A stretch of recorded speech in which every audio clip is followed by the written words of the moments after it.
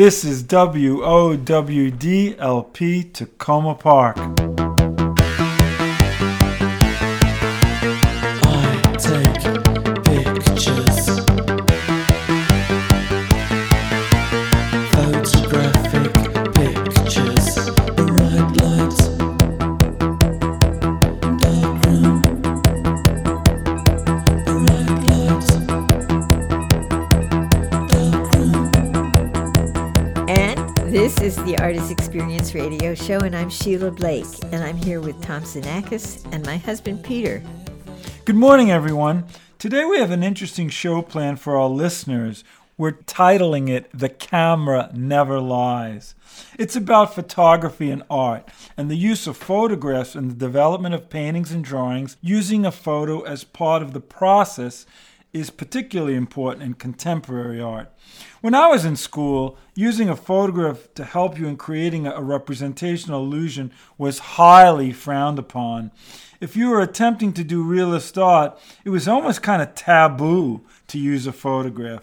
It was considered cheating. Sheila, do you remember this, or was it the experience different for you? Oh, no, sure. Copying a photograph, no way. You had to learn to draw. Because those drawings from photographs, they're static, they're lacking in depth, those frozen smiles. Copying a photograph is a lot easier than drawing from life. The photograph does the transformation from a three-dimensional object to a two-dimensional. So much is selected out for you. The composition, the values, the flatness on the page, nothing moves. It's easy.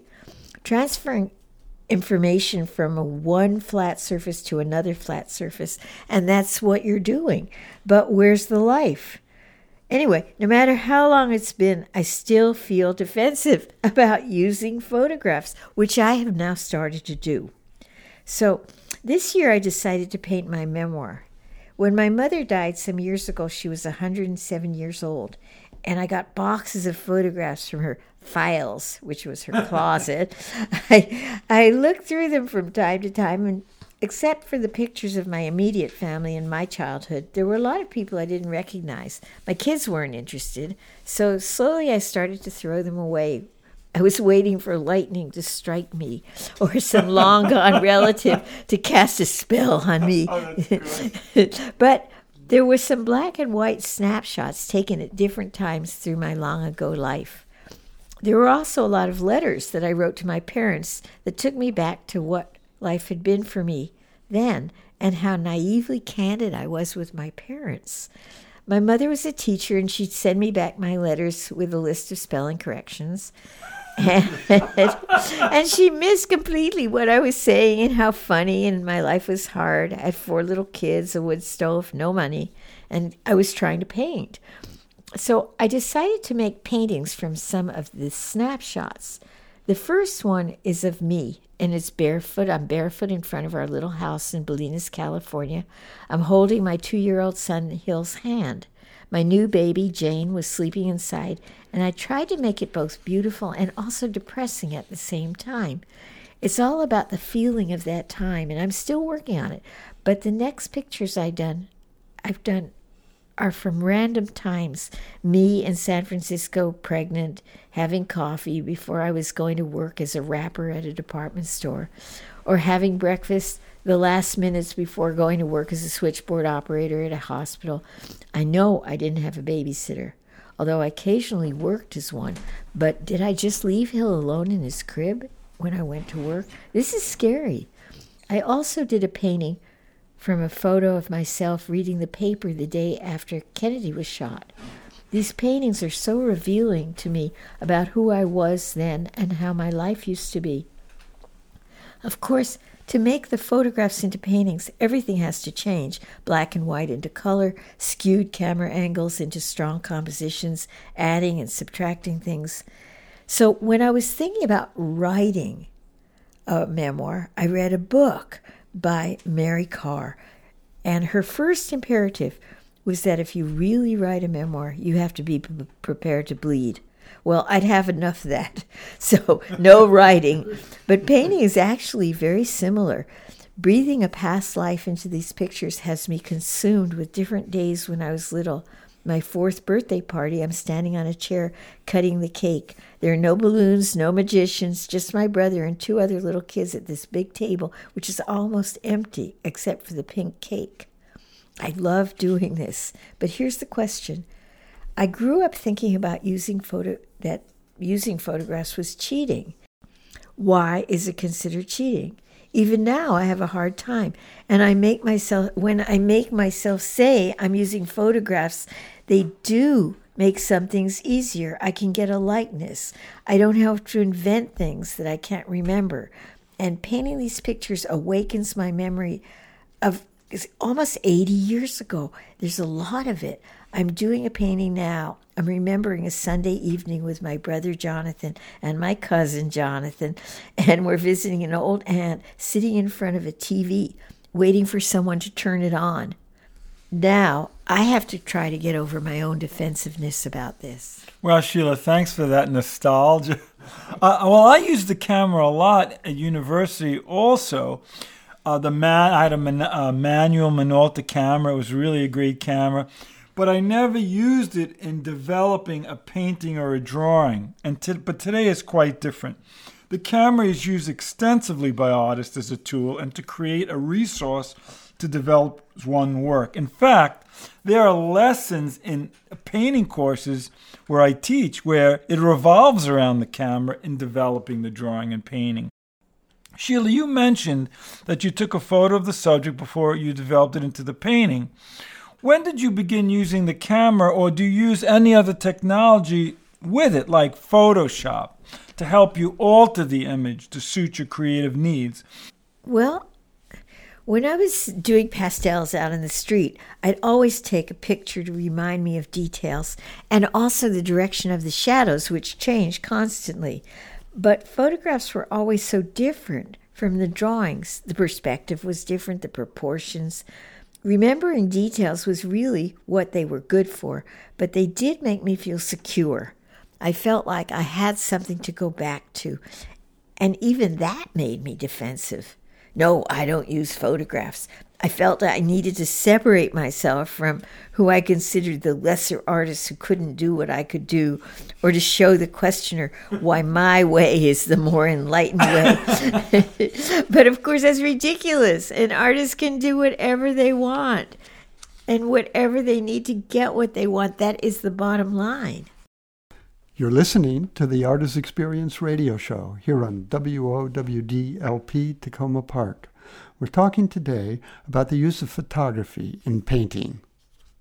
I need to mention a few things of why the camera and the use of the photograph can be problematic in art, especially for a beginner when they use the camera and use the photograph as a photo reference for painting. When I was a student, many professors stressed that using a photo was not a clever idea, and here's some of the reasons. Well, number one, you're creating a three-dimensional illusion on a two-dimensional surface. And the photograph is two-dimensional. And by nature, that's a flat picture.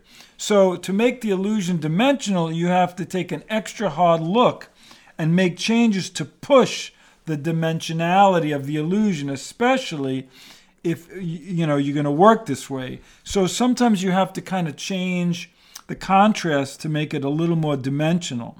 And this would certainly be important for a realist or a quasi-realist artist. And Sheila mentioned it. It's going from 2 dimensions to 2 dimensions when you want your illusions go from 2 dimension to 3 dimension. Number 2 is often in taking a photograph, one is not in control of the light source. And the kind of light illuminating your subject. That, different kinds of light sources have different kinds of effects of color. And this could definitely surely affect your illusion. And if you got several references going on at the same time of the same photo, you have to kind of work between them because the subtlety or the not so subtle kinds of light and light direction will affect your illusion. Next, number 3, a great disadvantage is that a lot of times there's a color shift in the photo. Not only on the cell phone, but if you print it on a printer, the printer will have a definite color shift depending on, it could be how your inks are in the printer. Maybe they're not balanced. And so you got to work on that and be careful with that in a reference. It could make or break your photo with the color. And especially sometimes when there's a really strong lighting and things could get washed out or things could appear too dark. And lastly, there are ways of getting around nowadays of manipulating a photo. There's so many computer programs that are out there that could give you a desired effect. And there's a catch with this. You're spending so much time creating the photo for the reference that you kind of kill the spontaneity and the intuitive nature of the act of painting. And that sometimes I think could kill it. It's like you're becoming a photographer with all these wonderful programs, and it takes away from the action of the paint because they're two totally different processes. So you become a slave to the photo and not to the paint. And how about that? Any more ideas, Sheila, with this? Oh, you got it. That's really true. So I completely agree that there are many ways in which photographs in Photoshop can be a valuable tool. But when you're drawing from life, your whole self is involved. This is what I want to say. Your eyes, your body, the feeling for the model, the line, the weight, the grace. It's all about a feeling that the artist has and merging it between the artist and what they're drawing. So illustration is a different matter because with illustration, your purpose is different. To show something, ideas made visual so they can be shown and understood. There are some wonderful illustrators who do both. They have the means to tell a story and the formal knowledge to bring it into the world of feeling, which is fine art. There is book illustration can be also its own fine art. Think about William Blake or Rockwell Kent or Norman Rockwell or Chris von Allsburg. They're all wonderful artists. I was thinking of the Wyeths also in this. I wonder if, they used the photo too. It's curious. I'm not sure, but something tells me, especially Jamie Wyeth and Andrew Wyeth might have used the photo That's as well. Very interesting. Have to look that because their work up. is illustrative in that sense. Well, drawing from life is a different story. It's not about accuracy, but it's about the merging of the artist to the model. I still draw from a live model, and I'm working for that connection. And when you're drawing from a still life, your eyes wander around through and behind the objects, and you make connections, and you discover relationships and rhythms, and you're always reselecting the angle. What do you want in the drawing? So in a photograph, all of this, the color, the relationships, are selected for you. And before computers, most people's reason for taking up art seriously was because they have a facility for drawing and they love doing it. Really learning to draw, which most people can do with good instruction, is power. It's in my recent life, I was really appalled when I was teaching adults who had laptops and how much resistance they had to learn to draw when they could get quicker results from copying an image from the computer. And drawing from the model in a Zoom class, which a lot of people do now, even though what you're looking at the light from the computer, and you really can't get the same light from paint or pastels or whatever you're using. So you have to learn to make colors approximate light. And when your eyes are in focus for the light of the computer screen, you can't do that because your eyes are focused for the light in the computer screen. If I, as an artist, am held back by a lack of skill that's limiting for what I want to say, I will learn what I need to learn. But I think my computer skills don't really have much to do with my art. And listening to you, Sheila, I think what you're also addressing is the sensuality of the process That in is painting. it. And that's Yes. and drawing from a live model, even setting up a still life and your eyes going through those relationships between the objects in the still life. There's a sensuality to that it's in front of you. And yet, when you do it from a photograph, that immediacy or that intimacy is not there. And I think that's really, really important for a lot of artists, that they have that intimacy and immediacy. That's really right. So like another thing is the photograph, as we've talked about, also has issues with depth illusion. Photographs tend to flatten things, and the depth of field of your image might not create the deep space your photo has. So that has a lot to do with the camera and how you use the camera, and also, especially if you're a landscape painter, that could have a real issue with because photographs tend to flatten space than they are in real life. And to create that depth illusion, you're going to have to know how to use paints.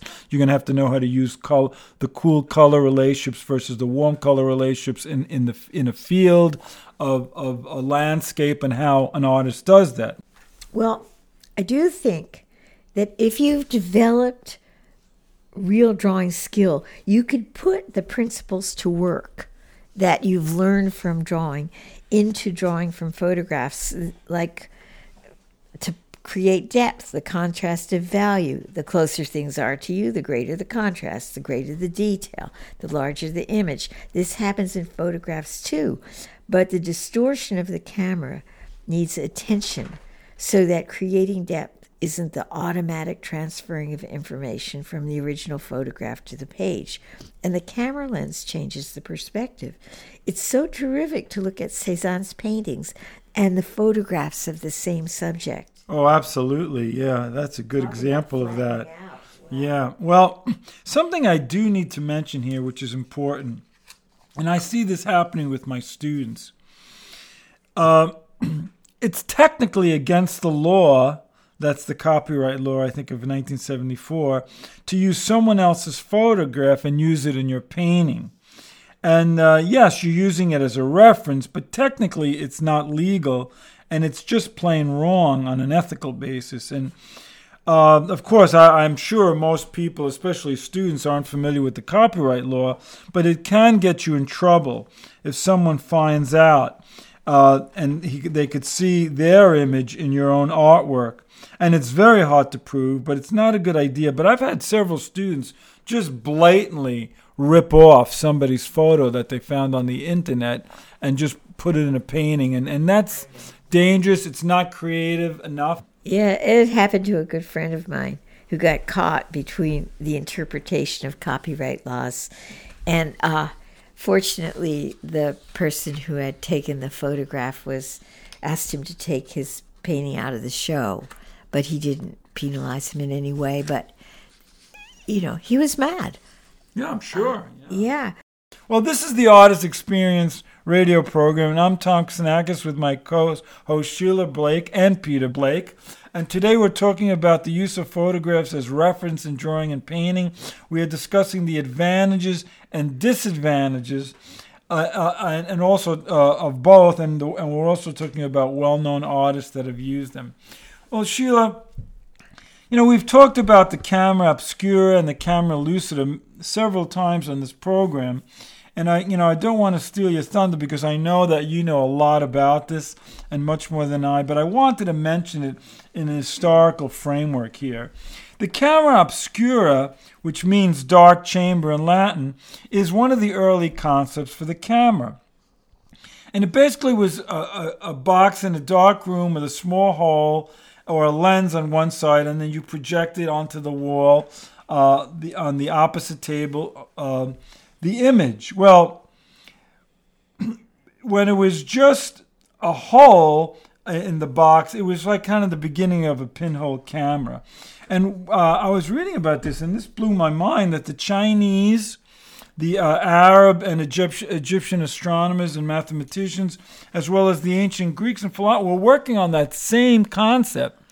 Like this whole concept before the camera obscura. So it was like everybody was kind of onto it. That's kind of an interesting thing, how different cultures were onto the same kind of device. And by the second half of the 1500s, it was used by artists as an aid in drawing and painting. So using the camera-like thing is not that original. I mean, it helped an artist trace an image of a different scale and size with great precision and perspective. Artists like Leonardo da Vinci, who was fascinated by the physiology of the eye and the relationship of the eye to the brain, had a lot of fun playing with this camera obscura.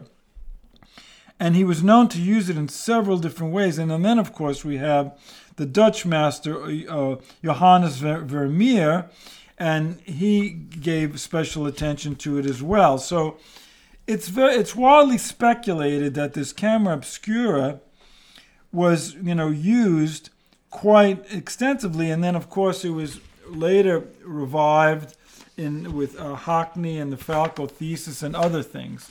I suspect that most of our listeners, when they hear the terms camera obscura, camera lucida, get that little anxious feeling inside that they should know what these are, but don't really. Really, they're very simple. You explained it very well, Tom. Very real. But I can just imagine the astonishment when people centuries ago first experienced the camera obscura. In order to work, where an image of an object or a face is projected into a dark room, as you said, all it takes is a simple lens, a magnifying glass. It's set in the wall. Outside, the object or face of your sitter is in the bright sun, and on the other side of the lens, the image appears on a surface placed at just the right distance in the dark room. It's that simple. The image is faint. That's why you need a dark room, and it's upside down. But it's exact, it's precise and detailed. It would have seemed like a miracle in those old days. And of course, this is the principle of the modern camera, where a photographic film is exposed by that projected image. That's where the camera got its name. Now, the camera lucida, lucida means light, totally different optical device, specifically designed as a drawing aid, a method to transfer an image onto a paper or canvas. It requires a lot of practice. So with the camera lucida, the artist and the subject are both in the light, and by keeping your eye in one constant position, looking through the eyepiece, you can see superimposed at the same time both the object you're looking at and the pencil tip on the paper, both at the same time. There's a mirror involved. So you move the pencil tip along the contour of the sitter's face, you're tracing the image, and the result on the paper will be a drawing of the sitter. Voila! Wow. Sounds great. Hey. Thanks, Peter. And it before photography was mated to the microscope, there was a version of that was used at a microscope. That's right. Yeah. Cool. Well, the artist David Hockney, after he saw a lot of pencil portraits by Dominique Ingres, he saw that each was the same size, the same certainty of line, and he tried to figure out how did Ingres draw so confidently without any mistakes ever. And so he tried to replicate what might have been Ingres' methods. So he set up a camera lucida. And over a year, this is David Hockney, he made hundreds of drawings of anyone he could get to sit for him. They're uniformly accurate, they're good likenesses, but they're so lacking in what we might say is the artistry, the connection of the artist and the model. He proved some points with these, that accuracy and consistency can be achieved with optical devices, but the feeling is in the artist. So in 2001, Hockney, in collaboration with the optical scientist Charles Falco, wrote a book called Secret Knowledge. I've mentioned this before. His premise was that artists have used optical devices since as early as the 1430s, when there was a distinct shift to incredibly naturalistic portraiture. And artists, then as now, were secretive about their methods, especially in the Renaissance. When Hockney's book came out, the Washington Post art critic Blake Gopnik published a 2-page spread that was scathing about the book. So I wrote to him, and he wrote me back. Basically, he said that he was a Renaissance scholar, that his background is in optics and perspective, and that he wasn't able to publish the pages and pages and pages of his notes outlining all the problems with the Falco-Hockney argument. So in the end, he said, I know optics well. I know Renaissance art well. If you'll take it on my authority, I can guarantee you that Hockney and Falco have no legs to stand on. Wow. I have the letter. Oh, right. Publish it. Yeah, well, that's what I'm doing now. In Hockney and Falco's research, they explored the work of the artists from 1150 to 1890. They used depictions of a lute because it's a very complicated object with all those curves, and it's very hard to draw perfectly in perspective. So in Masaccio, there's a painting from 1426. The figure is kind of naively conceived. It's expressive, but it's not naturalistic. But the lute is in perfect detail and perfect perspective.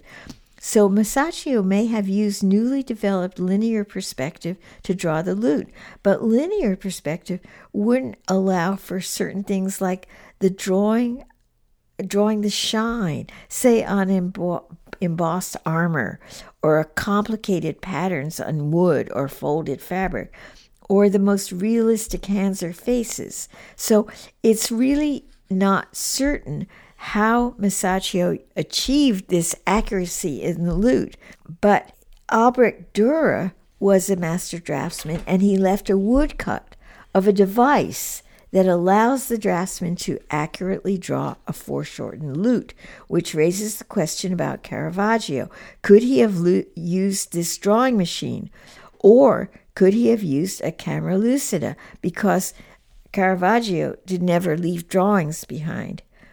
Well, soon after The Secret Knowledge book, a biography was published of the great Italian painter Caravaggio, and it's called A Life Sacred and Profane by Andrew Graham Dixon. Caravaggio's father and grandfather died in the plague in the 1570s, and he trained as an artist in Milan in the studio of Titian.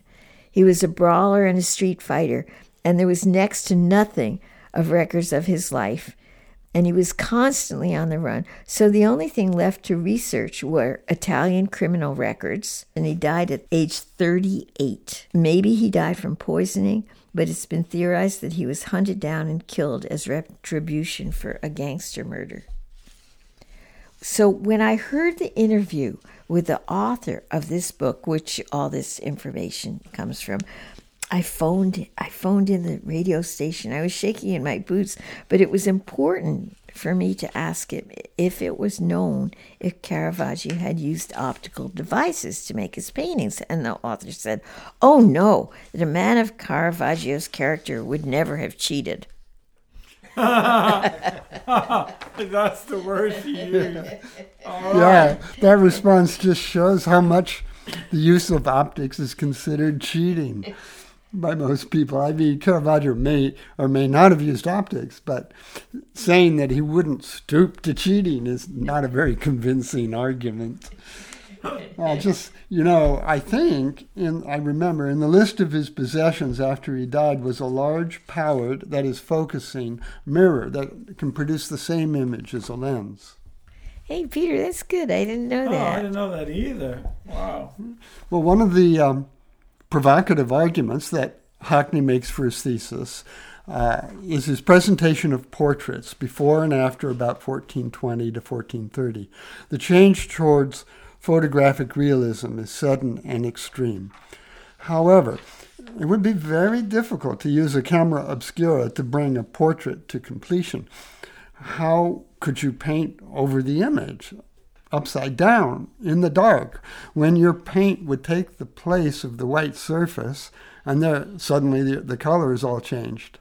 But it's possible the instrument was used in some way, some limited way, in preparation. Now, some of our listeners might be familiar with a really interesting documentary movie a few years back, Tim's Vermeer.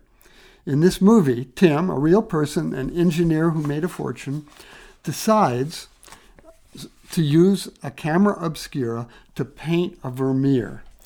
So it's going to be a reconstruction of a painting that's in the Buckingham Palace, owned by the Queen.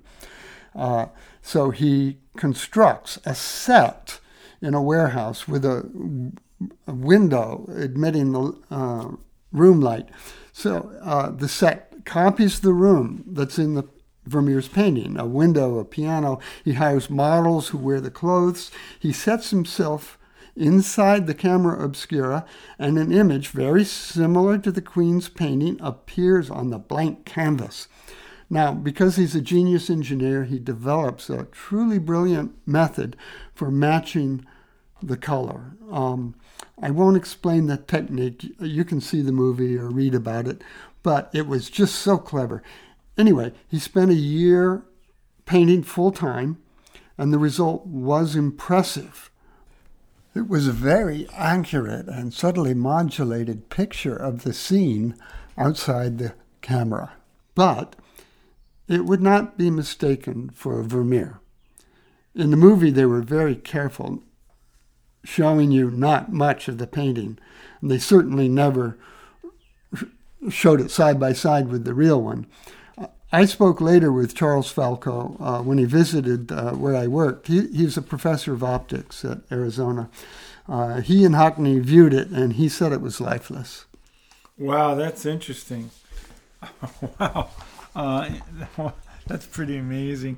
All that time, and it's still lifeless. We are going to take a short break, and we'll be right back.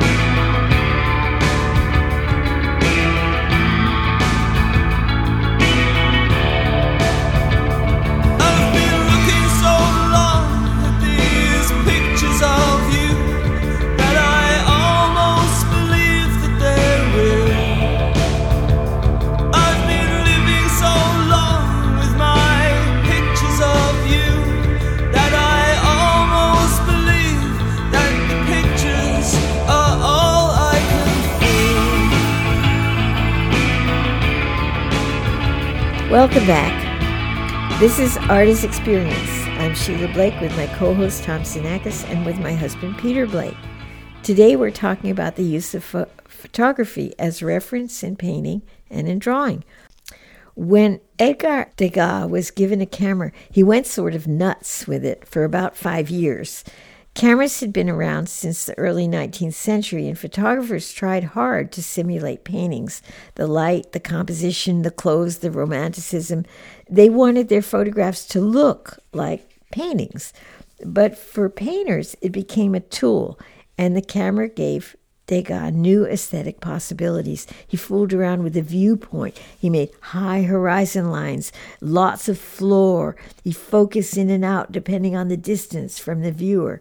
And Degas worked interchangeably across media. So it's so interesting that rather than touting photography as a discovery, artists hid the evidence. There are some photographs left, and Degas was a superb draftsman, so he didn't need photographs to draw.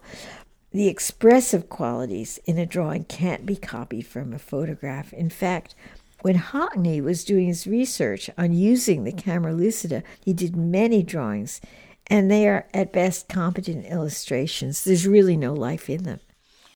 As early as 1853, Gaspard Félix Tournachon, who was known by the pseudonym of Nadar, was a French photographer, characteristic journalist, novelist, balloonist, and he was a proponent of air flight. In 1858, he became the first person to take aerial photographs, and importantly, and this is our connection here, he was a very good friend of Degas. And Nadar was known among many artists as a source of photographic knowledge, and the artists worked with him in the photographic business of the portrait. In other words, the painters would send the models to get photographed, and they would also have the pictures of the models, and they would work on the paintings. And the use of the camera for Degas was instrumental, as their perspectives in a lot of the paintings were odd. And this is something I wanted to mention. At the same time, Degas and many other looking at Asian art, and the perspectives in Asian art are also different. So they had like a double whammy, the photograph and this new Asian art they were looking at. You could do, maybe it was experimentation, like you can experiment with odd angles very quickly with a camera maybe. Oh, I totally agree with that. They took advantage of that. And for instance, in Degas' work, a lot of times we see the heads of ballet dancers from an odd angle. And, we don't really see that too often, so you'd have to have a very big memory, a good memory to capture that, so the camera would have helped there. And even though Degas was a great memory painter and draftsman, capturing those kind of things from memory is a real task, and we rarely see people at angles and the way he painted them. And also from the distances, a lot of times there's very strange lanes. We had talked about that on a previous show on these ballet floors. But then I have to mention George Eastman here. And of course, he's the American that revolutionized the camera and made it really available to the masses by the end of the 19th century. And of course, that's Kodak, and where you can almost take an instant camera. And that just blew the world wide open for the artists. Well, and Pierre Bonnard, who I probably couldn't have a show without talking about Bonnard. He took up amateur photography in the beginning of the 1890s, so he was a little bit late, and he followed the lead of Degas and Toulouse-Lautrec and Edvard Munch, another, the Scream, that painting, and then that harsh perspective in the Scream comes from a photograph. Oh, I had no idea. Isn't that interesting? So by that time, the techniques of photography had become so simplified that it was accessible to practically everyone. Degas was still using a tripod and glass negatives, but Bonnard had a small Kodak, and his photographs were very like his paintings. They compressed space. He recorded patterns of light and shadow and the intimate details of his daily life. The artist, André Lhote, described him as a celestial reporter. I love that. Bonnard himself said that the most important thing is to remember what most impressed you and to note it down as quickly as possible. Well, what a better way to do that than with a Kodak? In 1984, the photographs of Bonnard were published, and they were quite a surprise. There were these small black and white pictures, and they're so interesting in the way that they're so like his paintings. They're patterns of dark and light, his sister and brother-in-law's unposed children playing, Marta, always her face is in shadow, nude, looking so like herself in the bathroom, and Pierre himself, nude in the shadows under the trees. Some of these images appear in his paintings, and it is the same artist, the same selection of his surroundings, but also how much he painted what he saw. There's invention, there's imagination for sure, but his material was right there in front of him. Wow, that's interesting. Well, I was reading a little about Van Gogh and Paul Gauguin, and they actually had played with the camera early in their careers, but they were strong resistors to the invention at first. And it is known that Van Gogh despised the camera for portraits, or especially portraits of him. He didn't like when people put the camera on him. He was in front of the camera. We do have some photographs of Van Gogh in front of the camera, but he never used them in developing his own paintings, and especially his self-portraits, which he did earlier in his career, and his career was only, 5 or 7 years, so he didn't have a long career, but he certainly didn't use them in his self-portraits, because they were totally done from life. A young artist like Van Gogh, he could hardly eat, and he couldn't even afford to hire a model, so he would use himself as a model in his development of his portraiture. And it's a good lesson to try the self-portrait in drawing and painting from life, and I certainly recommend it. Caillebotte, it was 14 years younger than Degas, and he was very rich. He was a generous guy, and he helped his less fortunate artist friends.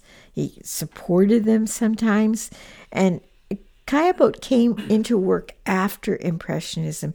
He was intent on becoming part of the modern industrial world. And you may think about during Impressionism, there was this kind of unspoken idea that it was important to romanticize the beauty of the untouched landscape. So you really never see anything like cars or evidence of industry, even though things were rapidly changing. So some of the contributions that were made in France at the Industrial Revolution were the invention of the balloon, paper-making machines, the steamboat, the semaphore telegraph, gas illumination, the silk loom, the threshing machine, and the fountain pen, and even the common graphite pencil. And Caillebotte wanted to accentuate the changes. He used dramatic, exaggerated perspective for maximum effect of buildings and bridges. He can be compared to Thomas Eakins, the great American artist. They both dealt with the stifling atmosphere of bourgeois existence, and they wanted to break out of that. So Caillebotte used the illusion of deep space to give a distance, a sense of isolation. In fact, Caillebotte and Eakins both used cameras, and they both studied under French academicians, and both were going forward to the future of industry and also going back in time to a naturalism. So Caillebotte's work had everything to do with near and far and the distortion that the camera makes. The distortion sometimes works and sometimes it doesn't, because the perspective the camera gets is disconcerting at best, and sometimes the figures can just be too weird. You used to point that out to me when we would see his paintings, but I think you have to look closely to see that distortion. I think the first glance is very favorable, but you always look closely, and then you point out to me that second person lying on the couch behind the sitter is way too small. And I look, and I have to agree. I would love to have seen some of these original photographs for the session to see where that distortion came from. Yeah, well, there's a wonderful book by Kurt Varnedoe that he researched Caillebotte's use of photographs in his paintings, which Caillebotte was research. He wasn't trying to hide it. That's great. I mean, that would be interesting to put the photograph studies next to the paintings. Well, Chuck Close, who we talked about a lot on this program, was a painter, printmaker, and a photographer as well. I like to kind of sometimes sandwich him between pop and photorealism, and I think he gleans from both movements. And Chuck Close died about 7 months ago in 2021. His early works were large-scale portraits based on photographs. His photorealist portraits were also deemed something called hyperrealism. This is a great word, but it's sometimes hard to comprehend. Hyperrealism is a work of art that is more real than real in capturing the true essence of an illusion right down to every exact detail. It's extremely hard to do without a photograph, and you have to be a really good draftsperson or painter to capture it with paint. And Close suggests that he had a visual condition known as prosopagnosia, which is he physiologically could not recognize faces, so he used the camera and the photograph to inspire these works. And in 1970, the Polaroid, to create an instant photograph in a 20 by 24 instant film, which is much larger than the standard film size, so he could make these large-size portraits. And this was no ordinary held camera. It was huge, and Chuck Close described it about the size of a Volkswagen. And artists and Close's contemporaries, like Lucas Samaras, were using the Polaroid camera in their work, but it's the scale of these large prints that Close adopted in these portraits. The camera was very hard to use. It was very technically involved. And the materials were also hard to obtain. But one of the first artists to use this kind of Polaroid was Andy Warhol. But Chuck Close took it to a new level with these series of portraits, especially of the Hollywood portraits of celebrities. Well, on the use of these portraits and cameras, Chuck Close said, and I quote, "He's not stealing anyone's image. After every shot, the picture goes up on the wall. I could look at it, and the sitter can look at it. And they say, oh, okay, this is what we're doing," end quote. So it was a laborious process and a relationship with the sitter. And, the results could be instantaneous, but, probably not when you're dealing with the sitter's opinion as well as the artist for the final photo reference. So it was a process to get to the painting later on. And there's a raw honesty in these photos, as the sitters were photographed as they just showed up, and they were not embellished or any way. They didn't have makeup on or anything like that. They didn't comb their hair, and certainly those photos, those paintings used by photographers look it. Well, the success of photorealism in the 1960s and 70s was surely based on the photography of hyperrealism and superrealism. And when I was a student indoctrinated on using the photograph as reference, of not using the photograph as reference, I used to say to myself, why bother? Why bother painting a photograph so much, painting so much like a photograph? And because I found them very cold and lifeless, and much like Van Gogh, who said the same thing when he had to deal with photographs. But admittedly, these photorealist artists were the rage, although I couldn't stomach them. Artists like Richard Estes, Ralph Going, Dennis Peterson, and Audrey Flack, and Chuck Close were part of this movement. They all used photographs. They were painting from photographs, and their paintings look like photographs, which I still find a little odd. Well, Audrey Flack's work, she was the first photorealist painter whose work that got purchased by the Museum of Modern Art. Her work often depicts details and close imagery of still life subjects. I have to say, of all of them, I kind of liked her work. There's a kind of kitschiness to it, and anally retentive work in the painting for sure. I think the appeal of photorealism is that it's uncanny. The paintings are often large and they look like photographs, but when you encounter one, you can clearly see it's a painting. Now you might say, so what? And I can't answer that, I can't explain it, but I get a strange feeling. And so I think that's the appeal. There's a mystery, as there is for all real art, something uncanny.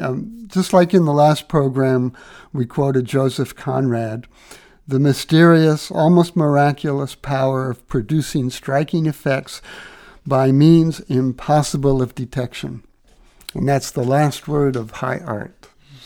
Well, in my research about photorealism, I found a photograph on the Audrey Flack website, and it was titled Photorealists of the 1970s. This photograph includes Audrey Flack and a host of many photorealist artists. Also included in the photograph is a painter, a young and brilliant artist named Stephen Fox, and he was a young aspiring artist out of Richmond, Virginia. He was a student and assistant of Grace Hardinge at the Maryland Institute of College of Art, probably around 1997.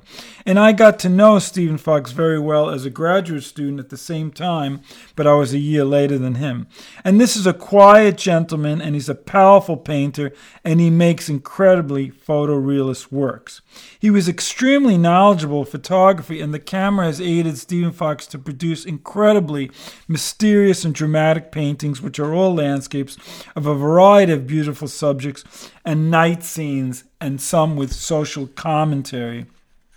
His illusions are engaging and well painted. His ascent in the art world is real, like his art. He is so skilled at the use of paint, and the photographs are a tool that he uses. It is important here to mention that one can have all the photos in front of them as much as they want, but if you don't know how to use the photograph and use it well, it's an entirely different story. And Stephen Fox uses them both very well. I've learned a lot from Stephen Fox in watching him paint.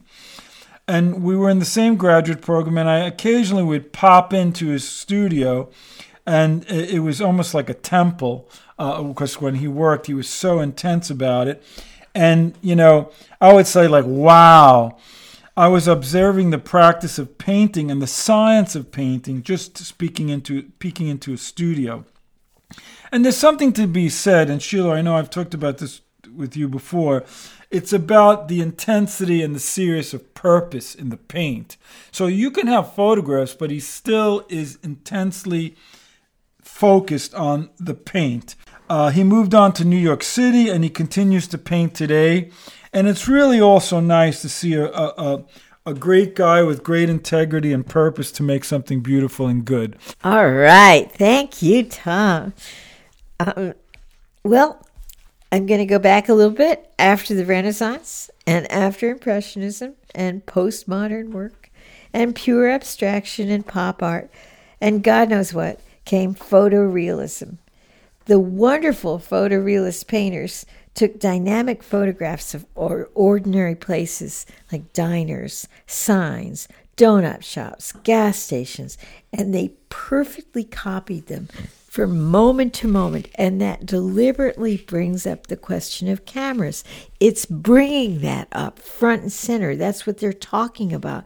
What is the difference between a photograph and a painting of a photograph, even if it's done perfectly? The photographs themselves are taken with the intent of making strong dynamic compositions. Lots of shine on metal, glass, mirrors, sometimes people, sometimes the absence of people. It is something that's fundamental to painting, and that they did it. The question, how do they do that, which is one of the great surprises of art, comes into play here. Like, you look at it and you say, oh, they just copied a photograph. And then but how did they?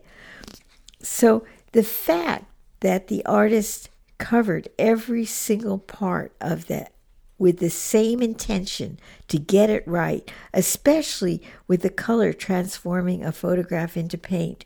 The result of photorealism is that, first, the photo was taken exactly as you see the painting, so you know that the artist didn't interpret anything.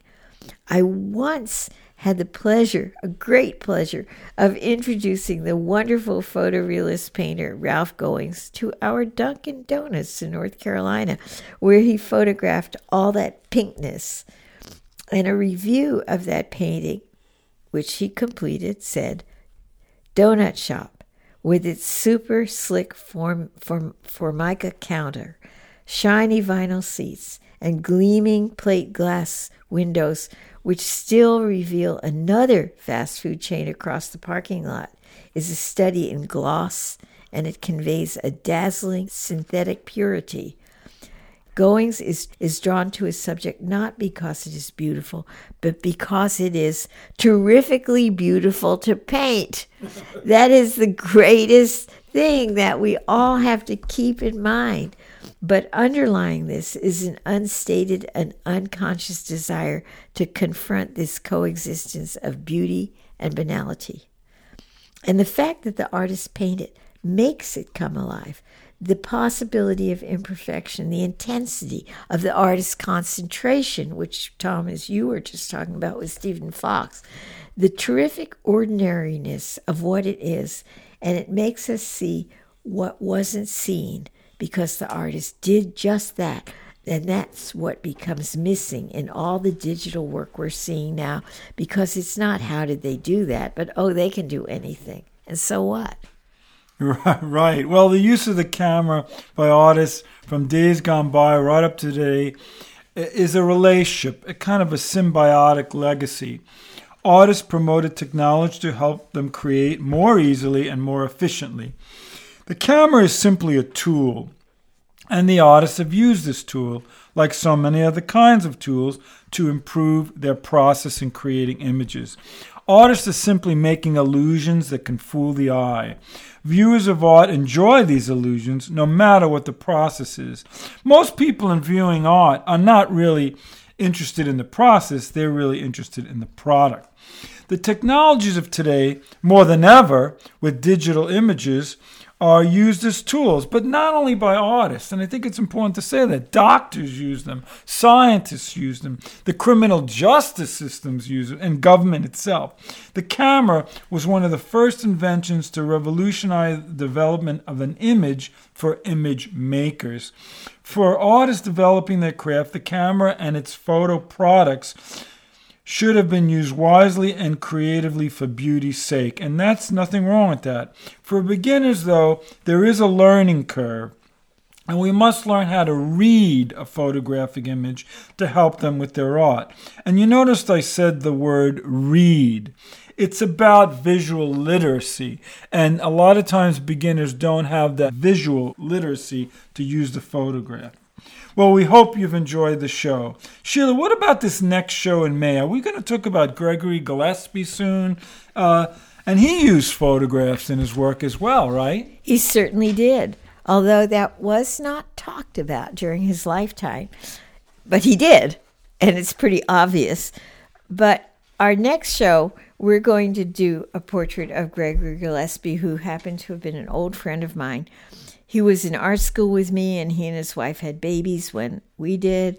So we stayed in touch through the years, and he became a very well-known American painter. His portraits were beyond realism. They were meticulous depictions of every pore and hair. He did a lot of self-portraits. They went way beyond realism. And later, the fickle styles of the art world buried him. His drawings, his paintings were in all the major museums across the country, including the Hirshhorn and the Whitney Museum of American Art in New York, Metropolitan Museum of Art, the Museum of Fine Arts in Boston, Virginia Museum of Fine Arts in Richmond, and the San Diego Museum of Contemporary Art. And only once in the Smithsonian Museum in one of their portrait shows recently I saw a drawing by Gregory, but his work really did get buried, and so you don't see it displayed. The fickle style of art just changes. So but his widow, Gregory's widow, has commissioned a filmmaker to make a documentary of his life, and the filmmaker is coming to film us, me and Tom, in time for our next show. So we'll be talking about Gregory's life, and hopefully it will be a contribution to the film. And yes, Gregory used photographs, and with amazing results. Okay, well, stay tuned to our next exciting programming here at WOWD Tacoma Radio, 94.3 on your FM dial. You can join us by streaming us live at tacomaradio.org. Check out our great website, and if you get a chance and you want to contribute to community radio, click the donate button. We appreciate your support, and without our listeners like you, we would not be so popular here and across the globe. There's so much fantastic music, talk shows, interviews, and community news from so many diverse people at the radio station. Please go online and see the programming. Experience art and the visual in everything you do, and thanks for listening, and we'll see you in 2 weeks. Take another picture with your click, click, click, click camera.